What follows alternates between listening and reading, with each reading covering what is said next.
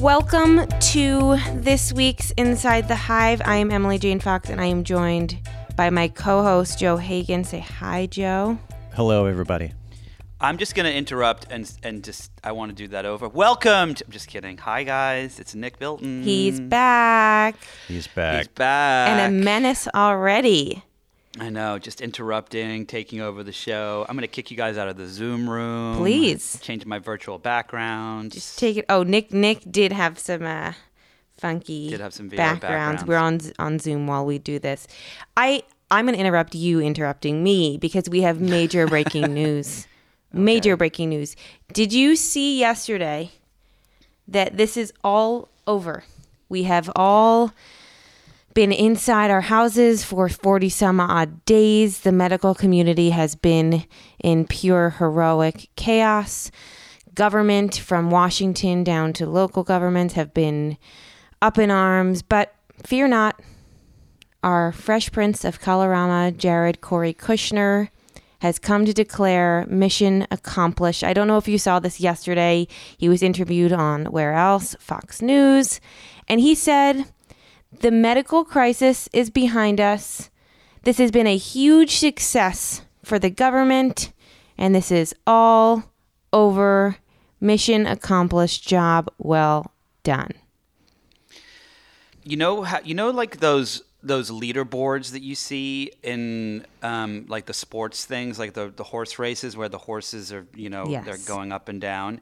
In my head, I have this leaderboard of the people I hate the most on planet Earth, and it's McConnell and Jared and Trump, and it's like sometimes people get kicked out of the administration, they get kicked off the leaderboard.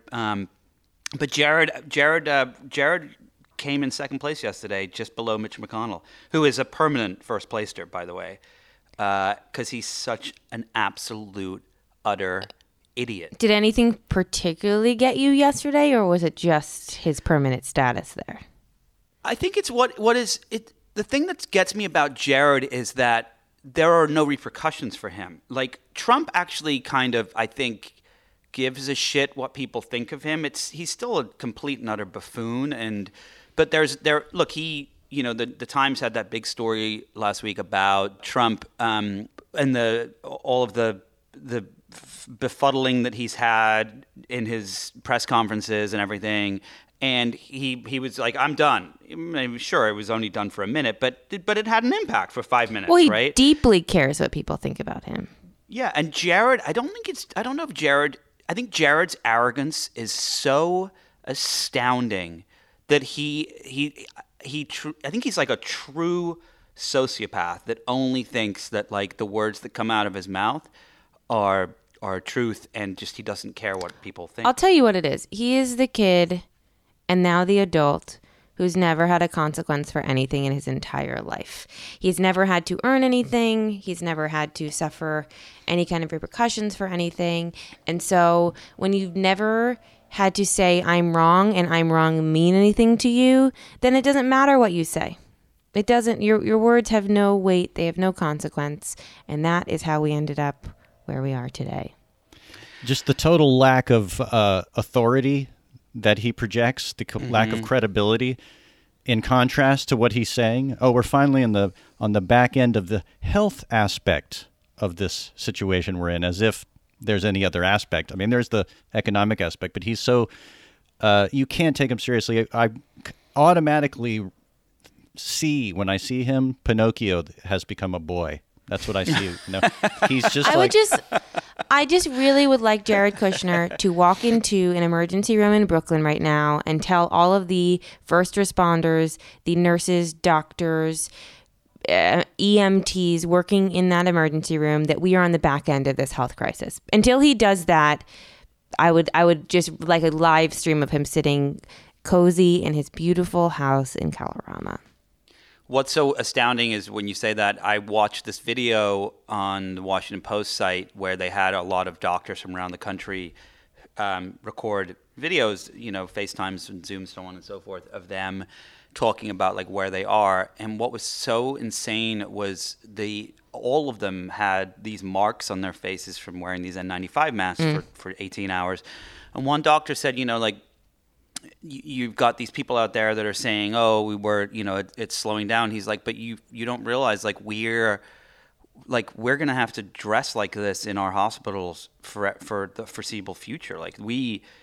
People will start to go out a little bit and things like that, and society, but it's not changing in here. Like the fundamental life as a doctor in a hospital and a nurse is changed forever. And I think when you put that on the back of Jared being a wet noodle on Fox News, it just makes me want to slap him in the face, quite frankly. Well, as we talk about how you're going to slap someone in the face, but more importantly about how people's jobs and lives are going to change going forward, I can't imagine a world in which after all of this and after we have seen that everyone can, in fact, mostly do their jobs from home, I don't think that offices will come back ever fully in the way that they were. It hasn't been necessary for a long time. There's now proof of concept that it's not necessary. And you have written a great piece for Vanity Fair this week about what it is like to work from home and actually be productive. And I thought it was actually a very useful how-to. I took a lot of it to heart since I've read it. Please tell us what we should do to be our most productive selves while we're stuck at home. So I've been battling this work from home thing for quite honestly for 2 decades. How old are you? I'm 95. I take chlorocloxylin pins, and it reverses aging. Nick Button. No, I when I started at the New York Times, shortly after 9/11,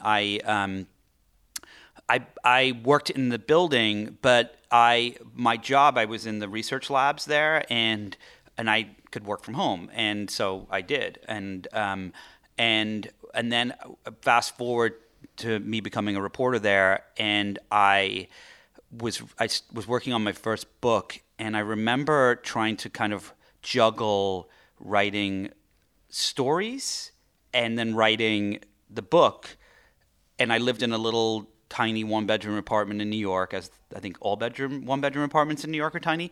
And it was really, really, really hard. And so I was like, okay, for a living, I interview people that are experts in different fields around. And I was doing a lot of tech reporting then, and talking to neuroscientists about user interface and blah, blah, blah. And I kind of started asking everyone every time I would do a story. I just kind of was like, hey, do you have any advice? And I came across this professor and doctor at UCLA, Gary Small, who was the first person who said it. And he was saying that you have to kind of trick your brain when you work from home, or in any setting. You have to kind of trick your brain into understanding that it is somewhere different. It is doing something different. And he was saying, and this is true, I mean, we all know this, we're pretty lazy. Our brains are pretty lazy. We are designed to find the quickest path to get something done from a neurological perspective. And he said, so when you sit down and if you're doing something in repetition, let's just say you pick up your phone. Here's a perfect example, actually. When you pick up your phone and you organize, if you ever organize your apps, so you delete some and you're instinctively, when you pick up your phone the next time and you go to a certain app that you've gone to all the time, you will press in that area on your phone, even though it's not there. Sure. And it's also like when you've been reading on a touch screen and you're scrolling, and then you pick up a physical thing and then you try to scroll on it. It's because our brains are just lazy and they're like, oh, that's the thing we've just been doing. We must be doing that. So his argument was, when you're working on something, you're going to associate, your brain is going to associate yourself with the thing that you were doing before in that exact spot, with that exact device, with whatever it is. So he said, find 2 different places to work from in your home, even if it's 2 different chairs, and find cues and create cues specifically that are designed to help your brain understand, oh, this is this thing and that is that thing. And so in my case, it was, these are the New York Times stories I have to write, and this is my book that I have to write. And it's 2 completely different styles of writing. So I remember I used to sit on this green cushioned chair when I would work on my book. And he told me, get a candle and stick it next to your table that smells a certain way, and then put a different one somewhere else. like anything you can do that that says that it fast tracks your brain to say, this is the thing I'm working on here, and this is the thing I'm working on there. That's fascinating. And, no, it's truly and it actually truly does work. And I've been so strict with myself about the devices I use too. Like, I try not to ever work on my phone, because your phone is designed for you goofing off. I can't believe I read that last night, and I was like, all I do is fuck around on my phone. And then do you try to work on your phone? Yeah, but out of necessity. How's your brain gonna? Out of necessity, not anymore. But in my normal life, I have to do so much work on my phone. I mean, I would oftentimes be filing stories from the backseat of a car on my phone, and so it was out of necessity. I'm not joyfully writing a story on my phone, but yeah, I mean, I feel like my everything is intertwined in my phone, and reading that made me feel like, oh, I am so woefully wrong about that. As somebody who's been doing this for, working at home for the last 10 years, 95 years or more, yeah. It's funny how I've sort of developed exactly what you're talking about, almost out of necessity, and learning it on my own. And I have like 5 different places around my house that I rotate around to write on, and if I'm not really taking it too seriously, you're in the early stages of a draft of a story or something, I'm sitting on the couch, but then it gets serious and I'm standing up at the, in the kitchen with the, if you're standing, then you have gotten serious, right? Then you're not messing around. No, the other thing that's been interesting too is, I recently started using the iPad Pro, and I've done this before. What I used to do was I would type on my computer, and then I would save the file, and I would pick up an iPad or something, and I would read what I wrote, especially for writers, and you get like a different perspective on it, right? Because you're holding it differently, you're sitting somewhere differently. And so now I've been using the iPad Pro. They have that Magic Keyboard, which is pretty magical, I got to say. And it's like probably one of the best keyboards I've ever written on. And so I can write if I'm writing a story or a feature, and then I just plop the screen off, and then I go sit somewhere and I read it, and you kind of just get a completely different perspective on it. And it's the touch screen and all that stuff, which is great.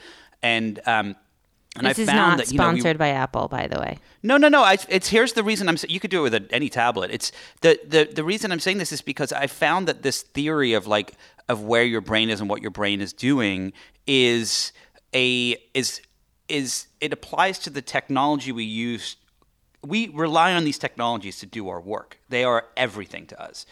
We don't write on our stories on a notepad. Like, we use our computers, and I think that the way you use these devices, you have to kind of apply the same philosophy and the same thinking. This is why I don't write on my cell phone. It's why I try to designate certain places and certain devices that do certain things, and it's been but it truly, honestly, it all does work. And if you're like, so many people tell me I procrastinate all the time, and that's because your brain wants to, because of the place that you put it in. Well, the one thing I read in your article one thing I just want to push against was the idea that I need to get up and put on a suit and tie and get dressed. And this I will not do. That's where I draw the line. Well, that's the lead of the piece I wrote is, I remember years ago meeting this editor who told me this story about one of his writers, this older gentleman who every morning worked from home. Every morning would wake up, put on a suit and tie, a bow tie, walk into his home office and write. And it was his way of, I think we all develop these things, like you said, Joe. It was his way of telling his brain, okay, now it's work time, and I'm going to dress for work, and I'm going to act like I'm at work, even though I'm at home. And the last thing that I also found super fascinating was, I spoke to this woman, Marianne Wolf. She's a neuroscientist.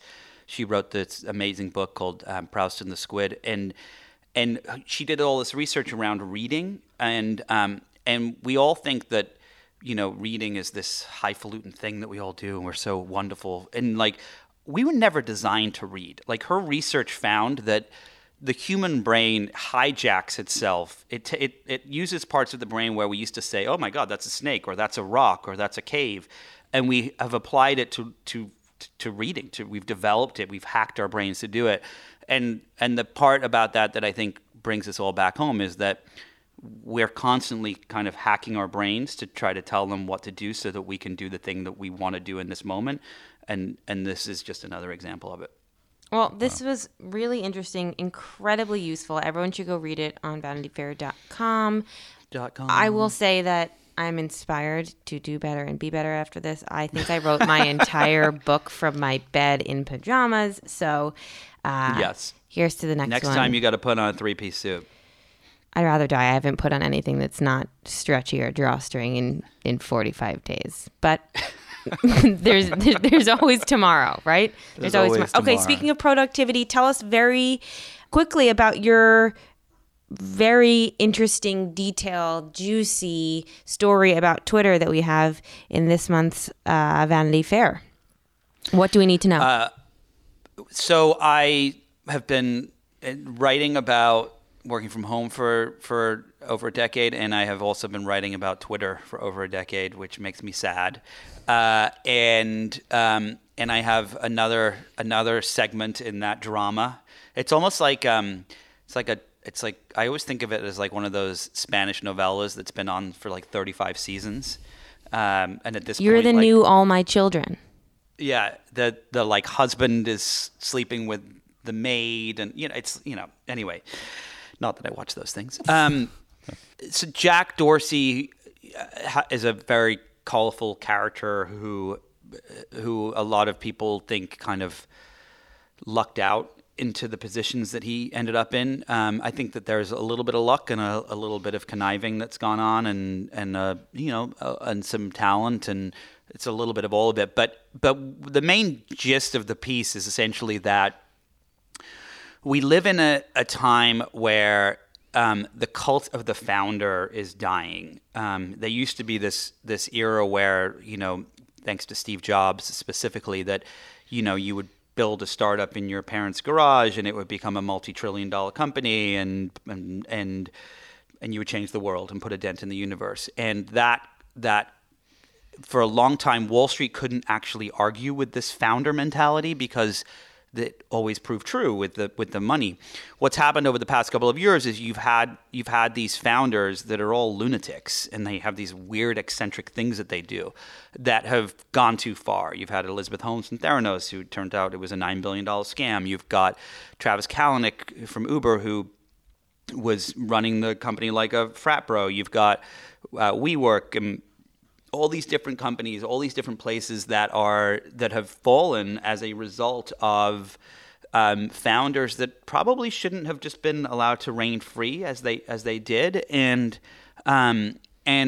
my piece essentially points out that Twitter has languished under Jack Dorsey. This is now his third reign as CEO, essentially, at the company. And the growth has, putting aside what's happened yesterday, they had their earnings report, growth has been slow, profits have been flat, all these different things. And you have Elliott Management, which is this Wall Street hedge fund that is coming in to try to shake things up. And so the story really talks about how they've come in because they're fed up and they see an opportunity, and a lot of Wall Street investors are fed up with Twitter and see an opportunity. And Dorsey is still using this cult of the founder argument to say that's why he should be running the company. What's interesting to me when you talk about the cult of the founder, and then I want to ask you what you think is going to happen with Twitter. But Elon Musk yesterday was on Tesla's earnings call and railed against the fact that we've been listening to these stay-at-home orders, and basically said we're living in a lockdown society where the government is telling people that they can't leave their homes, and what a terrible thing this is. And that to me is the perfect example of what you're talking about, this crazy eccentric guy who's using a very powerful pulpit to put into the mainstream these very fringe, very dangerous ideas. And I don't think that there's going to be tolerance for that kind of bullshit anymore. Well, I think that Elon Musk is this special strain of being a jerk and self-aggrandizement. He's, the reason he's doing that is because his California Fremont plant was shut down because of the stay-at-home stuff, and he was trying to break the rules and have people go to work anyway. And it's like, for Elon Musk only gives a shit about Elon Musk. Sure. There is no one else on this planet that he cares about other than himself. He was upset that his bottom line is impacted by the stay-at-home. And you want to know something? I've been thinking about maybe doing a piece on this, like a feature. Workshop it here. Yeah, I'm workshopping here.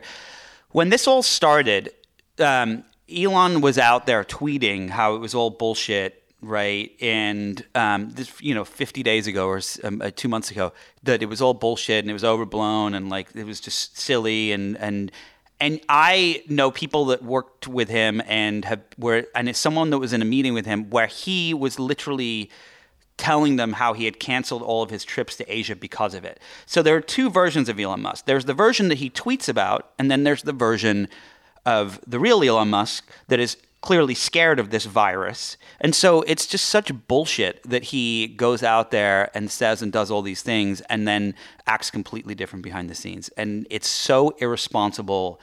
But he doesn't care because it's the Elon Musk show. Well, on that note, let's talk. We're not going to let him take over this show. No, we are not. Though if he wants to come on. Open invitation. Well, we'll send him an invitation and we'll we'll unleash Nick on him. So, as we record this, you guys are on the West Coast. I'm on the East Coast. It's getting to be lunchtime. I'm getting hungry. I think of food. The next thing I think of is Danny Meyer. And so maybe you could tell us a little bit about the interview that we're going to be hearing today. I'm really excited for you guys to hear. I spoke with Danny Meyer, who is the founder and CEO of Union Square Hospitality Group, which owns 20 restaurants. He also is a guy who came up with Shake Shack. I'm sure you guys have heard of it, and I'm sure you guys have particularly heard about it now in the news as Shake Shack both got and returned a $10 million loan under the PPP Payroll Protection Plan in the CARES Act. It's been all over the news, and we got talking about why they took it, why they returned it, what he really thinks about what government is doing for the restaurant business. Sneak peek, he does not think it's the right thing, and he thinks that there's much more to be done. I'm really excited to go through it with you guys. Send us your feedback. Tell us what you think about it. I'm excited for you guys to hear it, my co-hosts here. We talked all about what's happening to the restaurant business now, but what will happen to it in the future. And it's really interesting. It seems from his perspective, and it's a perspective that I think comes from a lot of experience, like we are not going to have dining room experiences like we've had in the past, and that things will forever look different, but certainly in the near future. Can I ask you a quick question? Yeah. When you say that, are we talking about like in the next 12 to 18 months as this thing continues until we get a vaccine, or are we talking about inevitably forever the entire dining experience will change? Well, I think both. I think obviously until there is a vaccine, the dining experience is a nearly impossible proposition. You first have to get to the point where you feel comfortable sending anyone who worked for you to work, right? So he said he's not going to open up his restaurants in any way until he is confident that sending someone who works for him to work will not get them sick, which I think is very responsible. Once we get to that point before there is a vaccine, he said that the business is delivery, because you can't open your restaurant and turn any kind of profit if you're operating at 50% capacity. And most restaurants, at best, if they're following the guidelines for proper distancing, will open at 50% capacity. They're going to be losing their money if they open their doors that way. So I think you'll start to see a really robust, even more robust delivery takeout system from restaurants that haven't been able to figure that out in the next 18 or so months, however long it takes to get this vaccine. And then after that, you have to think that we're sort of starting with a blank slate. Most restaurants are not going to be able to afford to open back up after they've been closed for 2 years. And so the ones that do return will have to be backed by some real strong financial backing, or banks will have to step in, and landlords will have to be way more fair than they've been in the past, particularly in major cities who've been gouging their restaurants on their leases for years now. And I think what we talked about is that tastes in diners might change, that there will be less of an emphasis on this frou-frou fancy food that's people in the back of the kitchen using tweezers to perfect everything. I think we're all used to now home cooking that's tasty and delicious and not fancy. And I think that the emphasis, to me, at least what I think I will want if we are ever able to go back to restaurants, is I just want to be around a table with my friends. I don't care really that the food looks precise and beautiful. I care that it's delicious, but mostly I'm going to care about the company around the table. And so I think that the whole concepts of dining will change. Danny Meyer thinks that the concepts around dining will change. So let's get into the interview, shall we? Well, thanks for having me on, guys. It was really fun. What a treat. And I'll be back soon. Please, anytime. Come back. I am so excited for our conversation today. I am very lucky, and we are all very lucky that we are here with Danny Meyer, the founder and CEO of Union Square Hospitality Group, which boasts 20 restaurants where you've undoubtedly celebrated a birthday or 20. The restaurant group boasts 28 James Beard Awards and 3 Michelin stars. He is also the man behind a little burger company you may have heard of called Shake Shack, and he's been in the news quite a bit recently, as the restaurant industry has been hit particularly hard by our changing world, so we have much to talk about. Danny, I'm so grateful for you sharing a little bit of your time and your world with us here at Inside the Hive. Welcome. Well, I'm really glad to speak with you, Emily. So talk to me about where you are right now. I'm assuming you're not in New York City. That's right. We left the city, my whole family actually, on March the 13th. We had already made the decision to close all of our restaurants earlier that week. And it's just been the most surreal existence.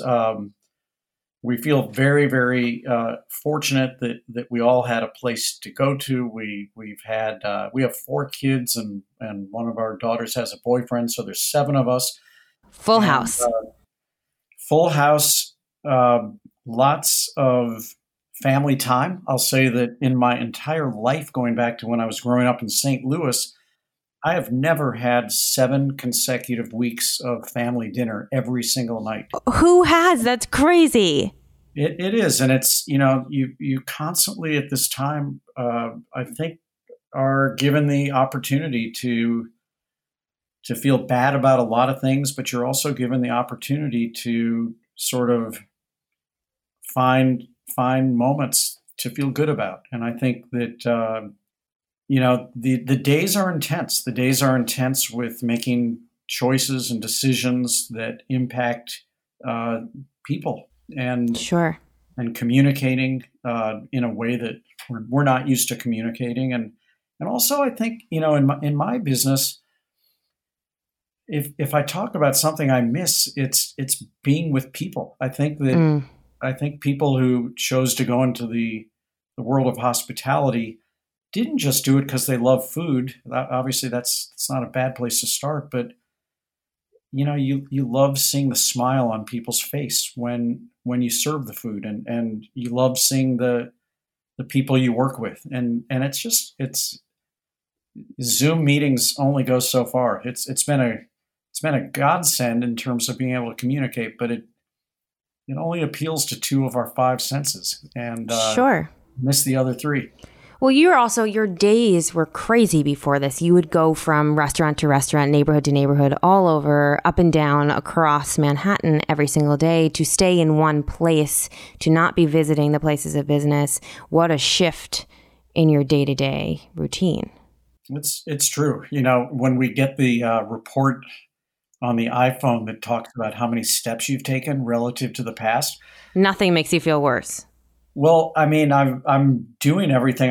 I'm trying to take long walks every evening with my wife, and we run together on the weekends. And yet, every day it reminds me that my steps are 25% less, even with all that extra taking long walks. Well, you don't realize how much you walk when you're in the city. I'm also out of the city, and you take for granted the fact that you're walking on any given day 5,000 to 10,000 steps just to do your normal routine getting to the office. Exactly. And as close as many of our restaurants are, primarily in the Union Square and Gramercy Park neighborhood, with exceptions, we will have again, the Modern uptown and Manhattan all the way downtown. You just wouldn't believe, you can easily put on 2 or 3 miles a day just going back and forth, as you said. Of course. But anyway, we'll get back to that. And I think the thing that's pulling me through and hopefully pulling a lot of people through is that if you don't believe that this is the thing that's going to end the world, and I certainly don't, then you say, all right, well, in that case, there's going to be some point at which it's over. And then you say, all right, well, how did we use our time? Who were we? What did we choose to do? What decisions did we make? What changes did we make? And I'll just share, Emily, that's occupying a lot of my time and my heart and my mind. And I'm really trying to train myself to think with my heart and feel with my mind, because almost every single decision requires both. It's amazing to hear you talk. I've heard you, I've now, in preparation for this, I've listened to you do a lot of interviews, and I've read a lot of interviews with you, and you speak about your business in such an emotional way, in a way that's rare for a lot of CEOs. Well, I mean, I've been doing this since I was 27 years old, and actually, really since I was 26 years old, which is a long time. And I don't think anyone goes into the restaurant business because it's easy. And I don't think anyone goes into the restaurant business saying, what a great high margin industry that is. I think you go into it because you love the rewards of being with people in the service of people. And when you find that, as we have, that truly you have to find a completely different way of trying to be in the service of people, because you can't bring people together safely, which is where we are today. And you can't even employ people safely, which is where we've been. It is emotional. And this is something I've said, but it is the most bizarre thing to literally overnight go from striving to be an exceptional employer to saying, well, I guess all I can do right now is to be an effective unemployer. And what are all the ways we can serve people even if we don't have work for them? Sure. And how can we more quickly get them back to work, that's what occupies my mind. But one thing that I think is such a hallmark of being a guest in one of your restaurants is the hospitality, is the niceness. You have this gorgeous, delicious meal, and you have people who are so kind to you, serving you that meal and welcoming you in the front of the house. How did hospitality become your thing?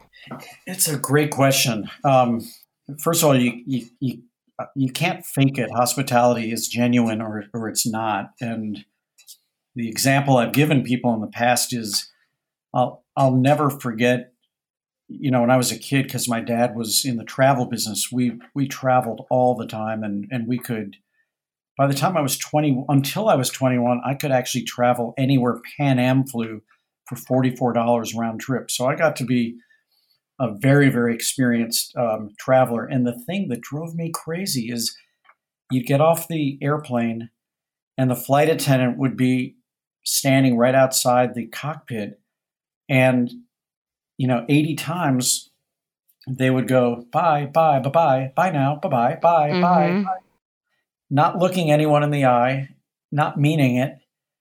It was basically like, can you please get off so we can get this airplane clean for the next flight? You just can't fake hospitality. And I really believe that there is something to the experiences I had growing up in St. Louis, where the restaurants were not really all that yummy, but where the people were always pretty darn nice. And I just remember the feeling that I had, the great feeling I had when my parents would take us out to dinner, and it wasn't a fancy place, but I loved when the owner of the restaurant would recognize my parents. It made me feel important that my parents were recognized. It made me feel important, that if a restaurateur would, ask me a question that made me feel like a human being and not just like another passenger on the airplane. All of this makes sense as someone who has spent a lot of time in your dining rooms. And this attention to detail and this attention to customization and making people feel like you know them and that you care to know them is such a hallmark of what you do at Union Square Hospitality Group. But it's so the opposite of what I think about when I think about fast casual or enlightened fast food as you do with Shake Shack. So to have both of those under your umbrella is so fascinating to me. Well, people are people. And, the overarching philosophy of Union Square Hospitality Group, which is where Shake Shack was born in 2004. As a hot dog stand, right? It was a hot dog cart in Madison Square Park, really as an experiment to be part of an art project to make the park safer for people. And we launched it, ironically, the summer of 2001. Obviously right before 9/11. Wow. And there were lines and lines and lines of people to get these Chicago-style hot dogs we were cooking. And the reason I did it, the reason I agreed to do it as part of this piece of art called I Love Taxi, was I wanted to try to prove that hospitality mattered even with something as, run-of-the-mill as a hot dog cart, that it wasn't just for fancy restaurants. And so our philosophy has always been a people-first philosophy, and I wanted to test this thing we call enlightened hospitality on a hot dog cart. So we decided we're going to staff it with out-of-season coat checkers so they wouldn't have to wait till the fall when the weather got cold in order to make money. And that the reason that we chose Chicago-style hot dogs is because they have 8 classic toppings, and we wanted to see if we could remember the preferences of every guest who is coming to a hot dog cart. Oh, she's the person who likes everything but mustard, and he's the guy that likes everything except green pickle relish, blah, blah, blah. And lo and behold, it worked. And then, the summer afterwards, the art project had come and gone, and there was a new piece of art in Madison Square Park. But the community was, besides being emotionally depressed, the city was in a pretty strong recession the summer of 2002. And we kept getting these calls, please bring back the hot dog cart, even though it's not part of that piece of art anymore. And so we did it in 2002. We did it again in 2003. We were giving our profits to the Madison Square Park Conservancy, which was simple because we were losing money every year. And then by the time 2004 came around, we got the idea of trying to create what I had read about in Billy Shore's brilliant book called The Cathedral Within, this notion of a community wealth venture. And it would be a for-profit business that would create wealth for its community. What did that mean? So I decided to try out this thing I had just read about in The Cathedral Within. And so we got permission, and I'm telling you, this is speaking with at least 6 different city agencies, to create a permanent kiosk where there had once been a hot dog cart or adjacent to it for Madison Square Park. And I would give this kiosk, my mom actually helped me quite a bit, philanthropically to the park. So the park would become the landlord. We would own the business. And if it worked, the goal was to attract people to using the park morning, noon, and night. That would keep the park safe. And then furthermore, since the park would be the landlord, the park would collect a percentage of every dollar spent there as rent. And there was zero intention whatsoever that Shake Shack would ever become, quote unquote, a business. We had no idea if it was going to work or not. I mean, how many hot dogs can you sell? And, one day I just scribbled down on a piece of paper a menu that added some things to the hot dogs. And the menu that Shake Shack serves today is about 80% of an overlap to what I scribbled down that day. Wow. What's different? What is different? Actually, not much. There were hot dogs, crinkle cut fries, cheeseburgers, shakes, frozen custard, concrete.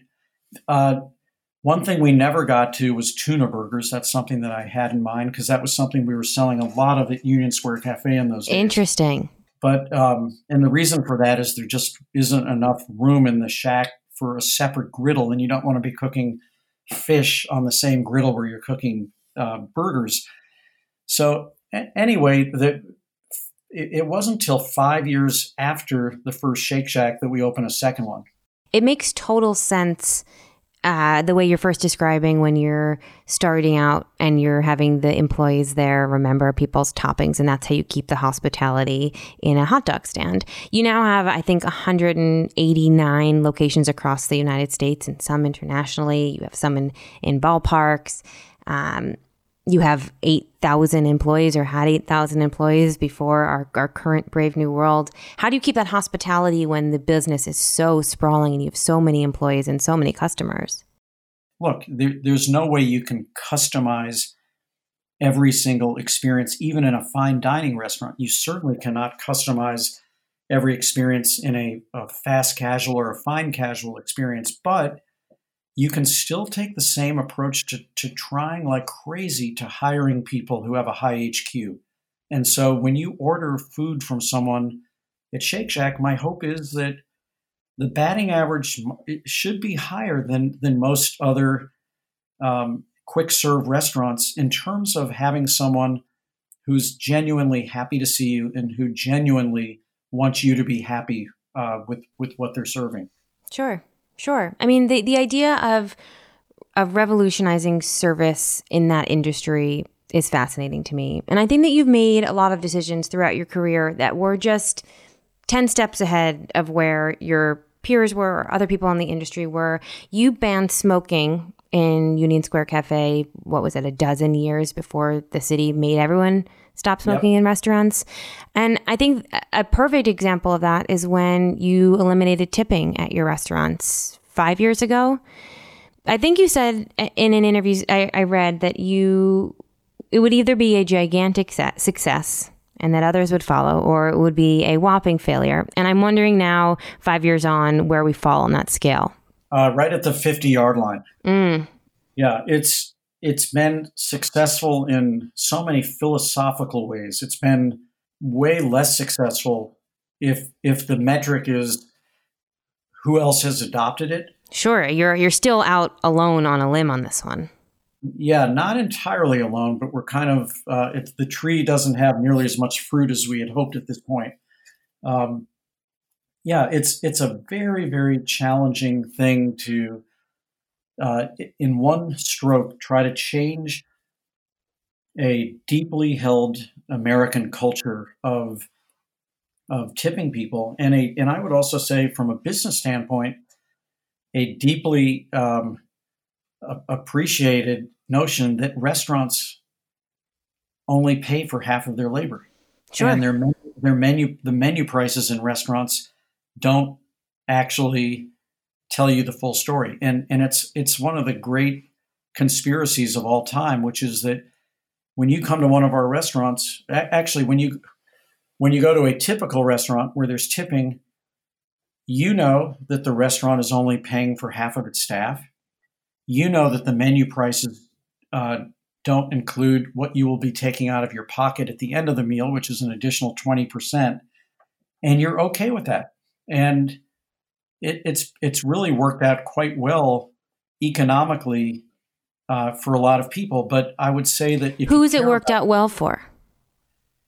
Well, it's worked to help to bolster what is otherwise a business that has incredibly thin margins. And because there are 660,000 restaurants in America, I'll just take New York, for example, where there's 26,000 restaurants, the downward pressure on your ability to raise prices is great because, there's a lot of really good chefs out there, and there's a lot of really good roast chickens and a lot of really good pasta.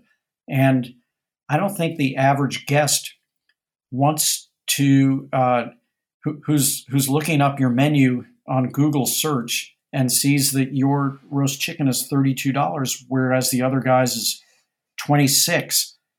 And there's just not time to explain that the other guy's is going to be $32 also by the time you tip. Sure. So it's a hard set of economics.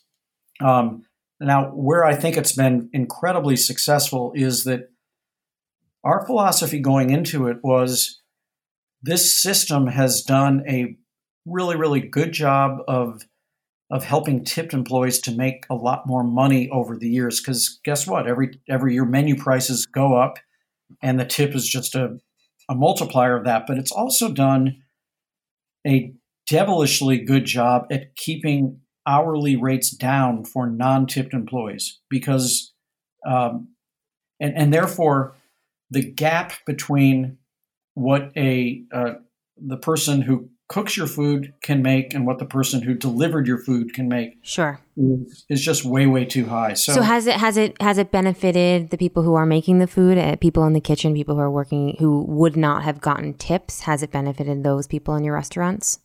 Barely. And this is where I put the marker right on the 50-yard line. It's benefited people in that they have to work many fewer hours than they once did to make the same amount of money. They're not making more money right now, but they don't have to work overtime in 6 days. And it's benefited even tipped employees because they no longer have to work Saturday night away from their family or Friday night away from their family in order to make a living, because they get the same pay whether they work Monday night or Friday or Saturday. And I would also say that in this very, very sad period of time that we're in, where 100% of all of our hourly employees are laid off and are on unemployment insurance, we hope right now, that the W-2 that they're showing to the agency are much higher than if they had been tipped employees. If that makes sense, because we're paying an hourly rate that is dramatically higher than what a tipped employee would get. That makes sense, and that's interesting.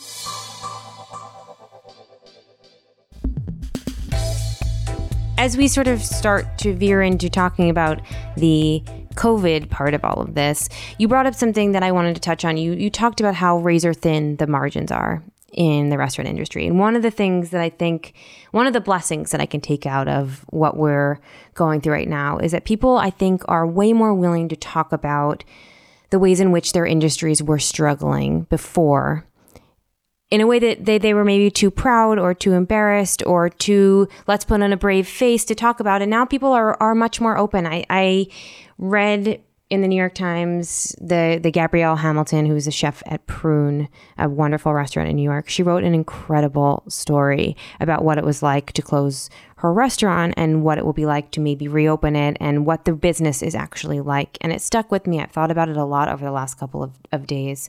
I'm wondering what you think about this dialogue that has opened up in the restaurant community about just how tough it was to get by before all of this. Well, I think it's absolutely spot on. I've read the article. It was beautiful. I'm a big fan of Gabrielle. And Prune was one of my favorite restaurants where I would even spend a couple of my birthdays there. And it's really sad. And that is not just Prune. That's happening in restaurants across America. And I think it's spot on because our industry has been broken. Eliminating tipping was a way for me to try to address something that was not working in restaurants. It's not right to say we put our people first, but only some of our people. So even before COVID, I would say that the very model on which restaurants have been built, and it's true that my full service restaurant experience is definitely skewed to New York City, but it was always kind of based on a few things. Real estate prices have just gone up through the roof. It's crazy. When I opened Union Square Cafe, the rent on 16th Street was $8 a square foot for the first 3 years, and so you could actually you could make a real estate bet in Manhattan, and you could put what is essentially a manufacturing plant, also known as a kitchen, with an expensive showroom, also known as a dining room. You could actually afford to put it in Manhattan, and you could make money today. And largely, I think we all know that banks and drugstores ended up on every corner in the last decade, and that actually encouraged a lot of landlords just to leave their space fallow until they got their price. Well, guess what? With restaurants that at best are going to be at 50% capacity in the next handful of months, they're just not going to be able to pay those kind of rents. And then, so what happens? So what happens is that we need to have a real conversation, and I would say there is a third player, which is government. And I think that the plans to keep this industry afloat are not coordinated. I also don't think that they're well informed, and I also don't think that they're realistic. I do think that not everything is about providing loans. And by the way, loans in and of themselves can be quite dangerous because loans have to be paid back. Sure. And we can talk about all that, but I also think that there are some things that some really enlightened state, as in the United States, is going to figure out that the taxation system as well as the legal system and regulation system can address some of the ills. And I'll try to explain what I mean really quickly. Yeah. I think we can all agree that there is a silver lining to the fact that restaurants have low margins, and that is that I've compared the restaurant industry as being the earthworms of our economy. The earthworm, I think 95% of what goes into an earthworm comes out the other end in a way that enriches the soil.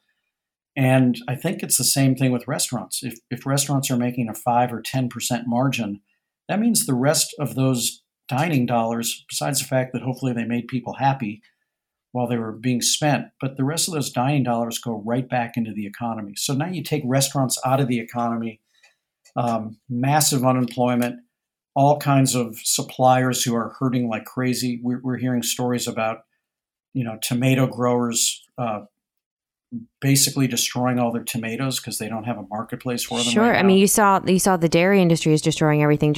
Just earlier this week, and Governor Cuomo said that he was going to start buying dairy to give to food banks, which makes so much sense. But before that, it's crazy. So I couldn't agree more. So now you have, most states have what's called a payroll tax. In New York State, it hovers around 10%, which is a 10% disincentive to hire people back.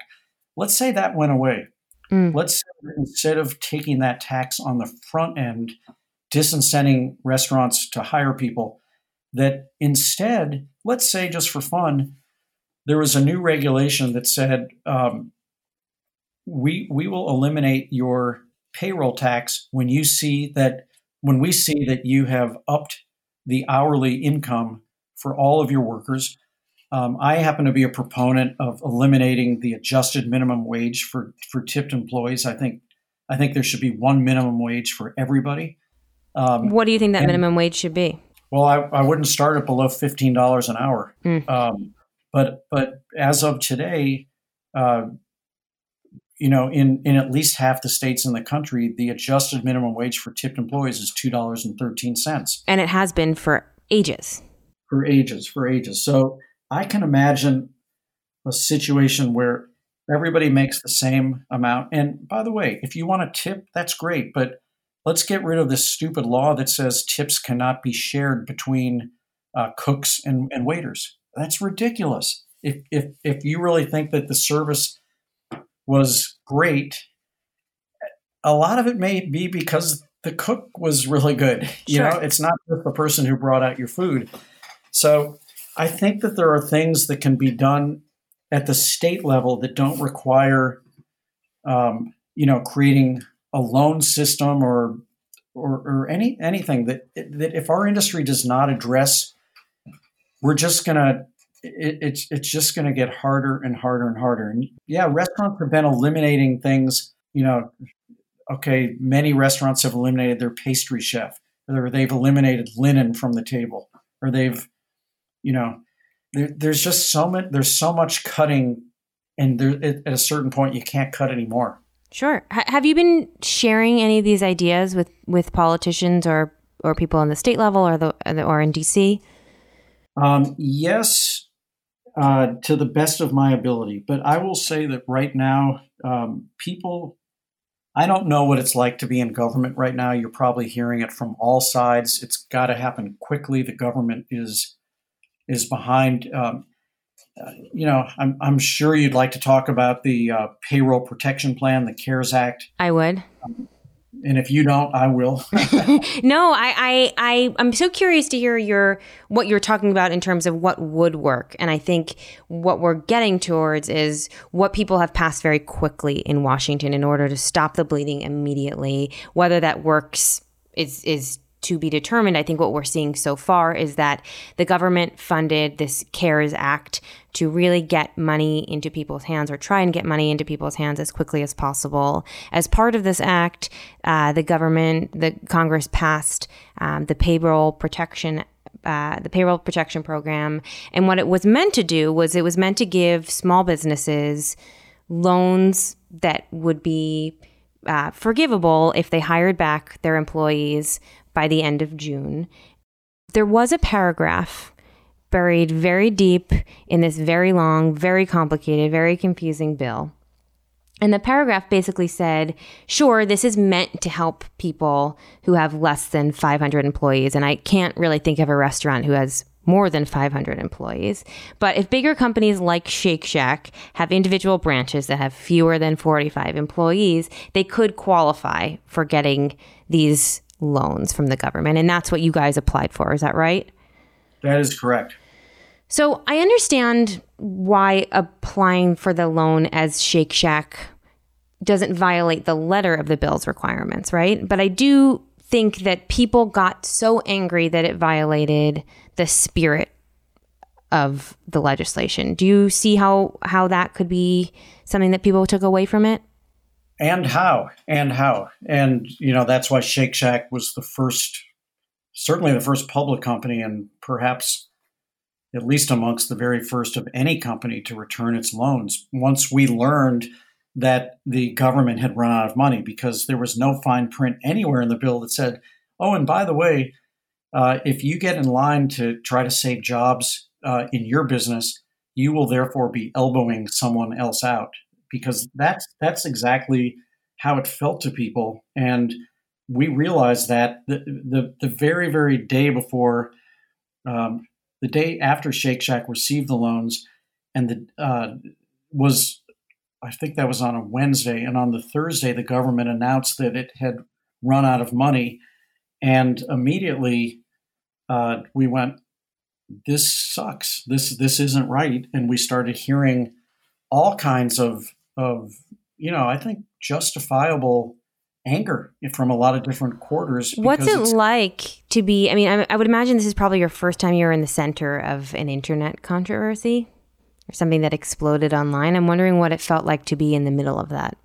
Well, I think it made me immediately listen.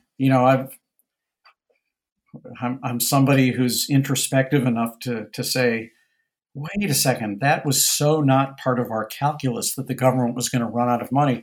I want to just try to explain business, our industry, I don't care what size business you're talking about, had the bottom come out, just fell out. No business. In Shake Shack's case, some business only because Shake Shack made a decision to try like crazy in most locations to stay open and to try everything possible not to lay off dramatic numbers of people. So the calculus that you went through, the calculus that I know we went through at Union Square Hospitality Group, was we don't know when this is going to be over.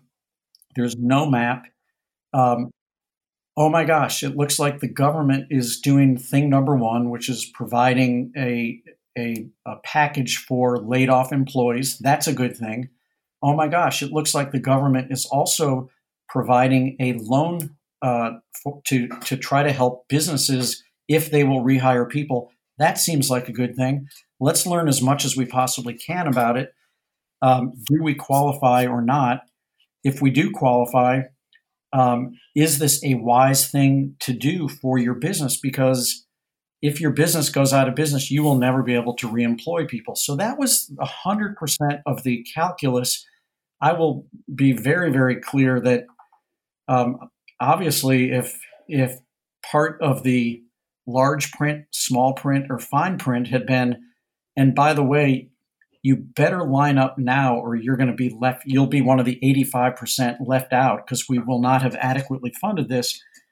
I would say, well, of course, a business like Shake Shack, which proved that it has, as a public company, has means to additional means of capital.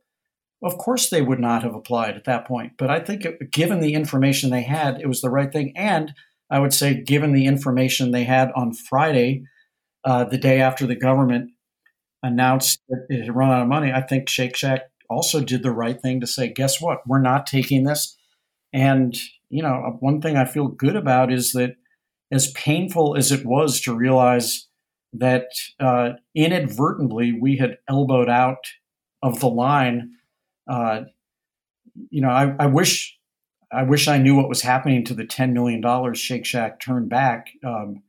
Although what I can tell you now is that since the day that Shake Shack, it was on a late Sunday night that Shake Shack announced it was returning the funds, I believe $2 billion of funds have been returned subsequent to that. And not just from restaurants, but also from other institutions, including some well-known universities as well. We've been having this discussion in the country about the merits of small business, medium-sized business, large businesses.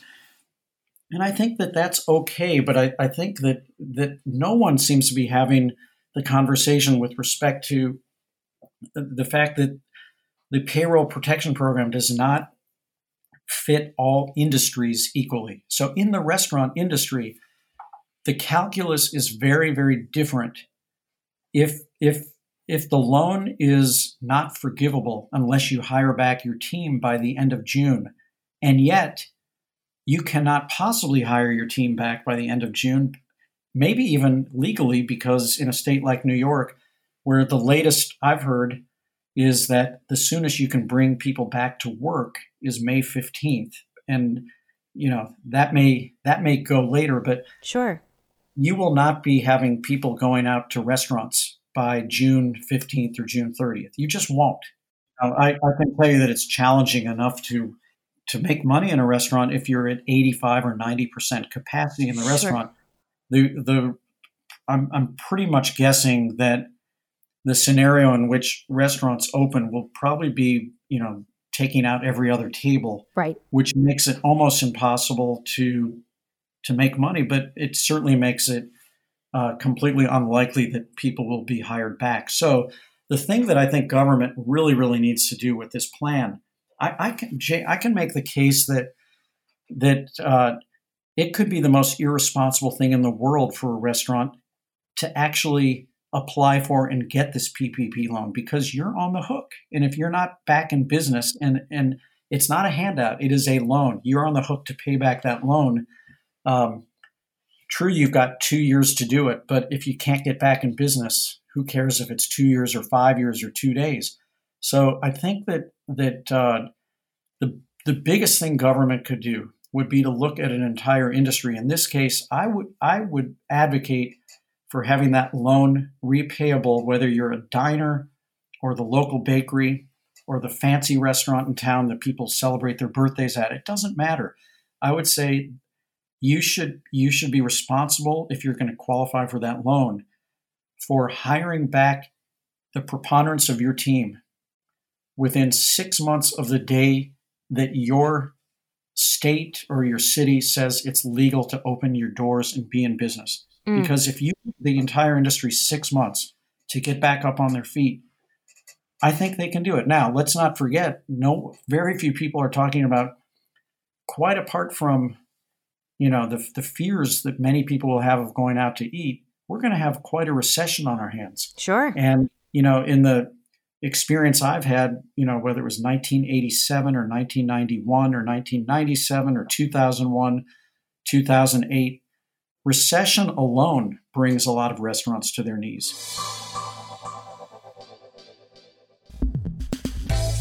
So how are people going to be able to pay this back in the 6-month date that you're talking about? If no one's going to be operating at close to full capacity, if diners are operating under limited budgets because they're feeling the pinch of a recession, isn't 6 months also an unrealistic time frame? I think in the absence of other structural changes, you're probably right about that. The only glimmering hope, and you're starting to see this happen all over the country, is that there are these green shoots of entrepreneurial ideas where restaurants are saying, you know what, maybe I didn't need, 5 hosts to go with my 2 maitre d's, or maybe we can actually make people happy delivering food to them and or having curbside pickup where we can grow our way back into this. But nothing I'm talking about, even all these green shoots, come anywhere close to full employment as it was, in early March. Sure. So look, I want to talk to you about the green shoots, but I want to just ask you one final question about the legislation and what should happen. So if they don't listen to your advice and say that the loans should be repayable 6 months after their states say that it's okay to open, and they continue to keep this deadline of June 30th or July 30th or August 30th, whatever it is for the next round, would you say that restaurants shouldn't apply for this loan? Well, I would never tell any other restaurant what they should or shouldn't do, but this is going to sound crazy. I could imagine a day where someone says, I'm really lucky we didn't get one of those loans. Mm. Did you take a loan for Union Square Hospitality?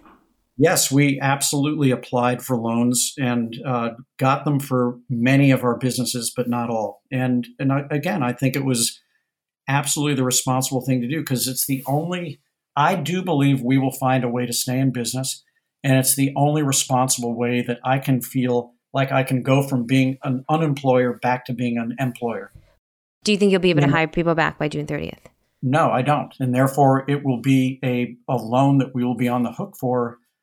If we were able to hire people back by June 30th, it becomes a forgivable loan. That will not happen. I just don't see how that happens for our businesses. It just won't. So what will happen is you will end up being on the hook for paying that loan back because you would not have met this arbitrary deadline that is included in the legislation? That's great. So, that's right. And so what that means is we will be rolling up our sleeves. I don't think we've talked about this, but on March 13th, we had 2,300 employees at Union Square Hospitality Group. Today, we have 75. Mm-hmm. And the 75 people who are working with no revenues, there's no revenues in our company. And so 100% of what they're working on right now is to try to rebuild a business that took 35 years to build and basically has taken 7 weeks to tear apart. And, we're going to do every single thing we can to come up with ideas to recreate this in a way that we can continue to deliver hospitality experiences. Will some of those experiences change? Absolutely. In 7 weeks, people have learned how to use their homes, how to use their kitchens. They've learned how to use Zoom. And we're going to try to find any way we possibly can to bring you what you came to us for until such time as you feel safe coming back to us. What are some of the things you've come up with so far? Well, we've come up with nothing so far because every single time we've, gotten to the point of saying, this is it's ridiculous to have this much talent and these many kitchens and not be cooking food first for people who need it, whether they're healthcare workers or hungry New Yorkers.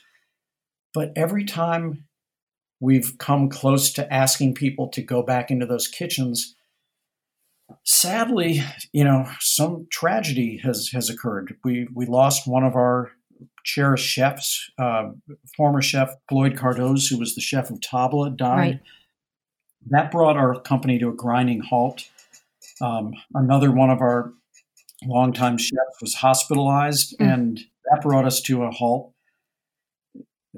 I will be speaking to one of our longtime colleagues this afternoon who has lost their uncle, their father, and has a mother on a ventilator right now. Oh my God! And so each and every single time that we say, if we could only cook, just think what we could do, even without having, full restaurants and full bars. Almost every single time something like this comes up, and I just go, yes, but not yet, because at the end of the day, this has only been about survival, and it's first human survival, and then dealing with the business consequences of surviving because you made it about human survival. Sure. One of the things I keep thinking about is this interim period. There will be a period before there's a vaccine, but after we are all sheltering in place. And I think it will come in fits and starts. I think we'll probably go in and out of some version of what we're doing right now until there is a vaccine. But in the periods where we're out of our houses and restaurants can legally open again, we will be at some sort of limited capacity.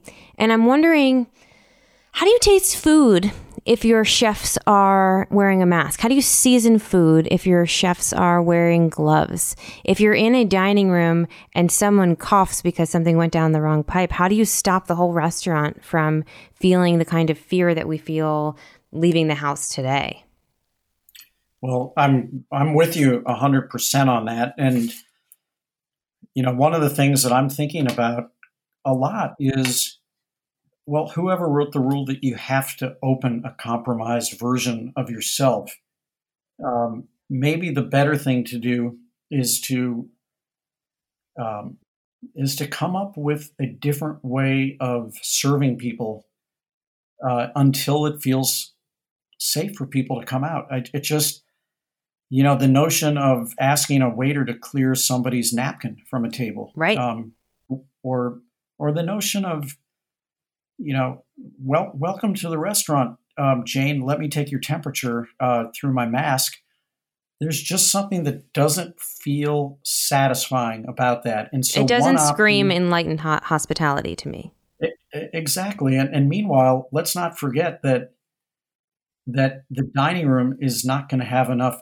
The dining room that you will be coming into with your mask, which you will be required to wear on your way to the restroom, by the way. You'll be able to take it off to eat your pasta. But the dining room is going to be half empty, which means the restaurant will be losing money every day it's open.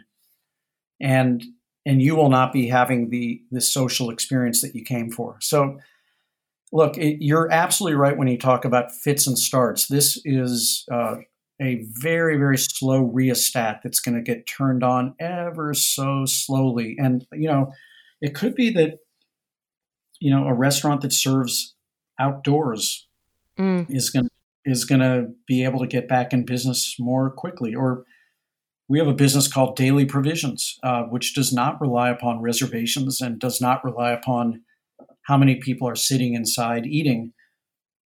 And maybe they'll be able to get back into business a little bit sooner. Right. And I also think businesses that have the kind of products that translate well to eating at home can do pretty well as well. Well, Shake Shack is obviously very well suited for this. That is something that I have not yet been to a Shake Shack in this period, but I know many people who have, and the business pivoted to having curbside pickup very, very quickly, and I think people have been very happy with the product. That makes sense for something like Shake Shack. I don't necessarily see how that translates to Union Square Cafe or Maialino, and I think that's probably why you guys didn't set up a takeout delivery business immediately, right? Well, the primary reason was I just couldn't ask people to come to work and cook until I felt that it was safe to do. Sure. I think the minute if we had some type of test for antibodies or whatever, if we could get 3 people who we knew could cook food, a limited number of things, maybe 1 or 2 or 3 items, and feel safe coming into that kitchen, I would probably feel very, very good about having them first cook for the community, learn how to do it again, because it's kind of like, when and if baseball ever comes back, they can't just play the games. They're going to have spring training. In our case, we're going to actually have to re-recruit the team. It's going to be a long time before this happens. It's going to be a long time before this happens because you guys will have been shuttered for so long and you were going to have that ramp up period that you were just talking about. And it's going to take a long time, I think, to get a vaccine. And I think that once we are in a place where there is a vaccine, you then have a whole different set of questions. Who is able to survive this period of hibernation for 18 months or however long it takes to get a vaccine? Is it that New York City becomes a city of only Shake Shacks and banks and Verizon wireless stores, or are there ever able to be small independent restaurants that make the city what it is again? Or are we post that kind of restaurant scene? I think you'll get the cooking from some of the small restaurants, and it will be via delivery and pickup. I don't think you're going to be, cheek to jowl with people at a bar anymore. And I think that you're right. It's after 9/11, we already had the technology of metal detectors. They just had not been widely deployed. We don't have virus detectors as of this minute. And we also don't have, people are talking about thermometers and they're talking about other means of killing virus in the air, which I'll believe when I see it. I've heard some hotels, and I know the airlines are looking at it very, very carefully. But it's just going to be a while, and it's going to start with, I just know in my guts that it's going to start with employees feeling safe going back to work, and then finding safe ways to deliver food out of our restaurants way before the public at large is going to feel excited about going out to eat in restaurants. I think, after 9/11, it took different people different amounts of time to feel comfortable getting back on an airplane. And I think we're going to be on the back end of this. I think that it is going to take time. And I'm wondering, because everyone is stuck at home, cooking for themselves, isolated from most of their friends and extended family, do you think that once there is a safe virus detection, that there is a vaccine, do you think taste will have changed in diners? Do you think that what they're going to want out of their restaurants is going to be different? Probably. People, I think, they want simple, but they still want the hug.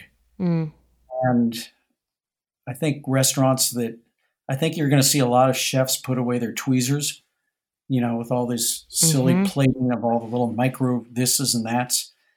I think restaurants that know how to make a great roast chicken and a great bowl of pasta and a good bottle of wine are going to do really well. I think you learn that really good food isn't good because it was fancy. So to your earlier question, I think that there's going to be a big de-emphasis on the theatrical plating of fancy foods, and just getting back to welcome. We see you. We know you. We're happy you're here. Let us take care of you. That's what people are craving. Who's going to be able to afford to welcome people, though? That's my final question on what this will look like. Is I agree with you that that's what people are going to want to feel, and people are going to want to go out to celebrate things and use restaurants the way that they use them. The beauty of your restaurant, and I said this to you before we started recording, was that everything you did felt so celebratory. I can't tell you how many things I've celebrated in your restaurant. I know so many people who are listening to this have celebrated many things in your restaurants, and you want that. You can do that. You can do a version of that at home. You can do a version of that with a very small group of people who you're living with. But there's nothing better than walking into a buzzy restaurant that's noisy and you hear martinis being shaken and waiters with a smile telling what the specials are. There's nothing more elegant and delicious than that kind of evening. And I think people will want that. But I don't know who's going to be able to afford to open that again. You are in a position where you've been incredibly successful and your restaurants have done very well. But there are a handful of yous. And so I'm wondering if a city's restaurant landscape looks like a handful of yous and then Gee, I hope not. Shake Shack. Is the independent restaurant a viable thing in 4 years from now? Yes. Restaurants are famous for being turnover agents. Restaurant turnover have always turned over at a very rapid pace, and someone always comes up with a new way to express it. Look at Brooklyn as an example. In Brooklyn, if you ask someone 15 years ago, where would you eat in Brooklyn? Probably the only answer for a full-service restaurant would have been Peter Luger's Steakhouse. Sure. Right? Today, it's a whole city of entrepreneurial expressions of hospitality. And most of them are not big, expensive, fancy stage sets. And I think that, assuming that landlords come to play and don't come up with unreasonable, impossible to meet rent structures, I think that the very, very kind of people who are attracted to being in the restaurant business will always find a way to express hospitality. And will they be building temples of haute cuisine? Nope, not like they used to. That's for sure. Will they be building, comfortable places where you can come feel recognized and have a night away in a social environment? Yes, that will not stop.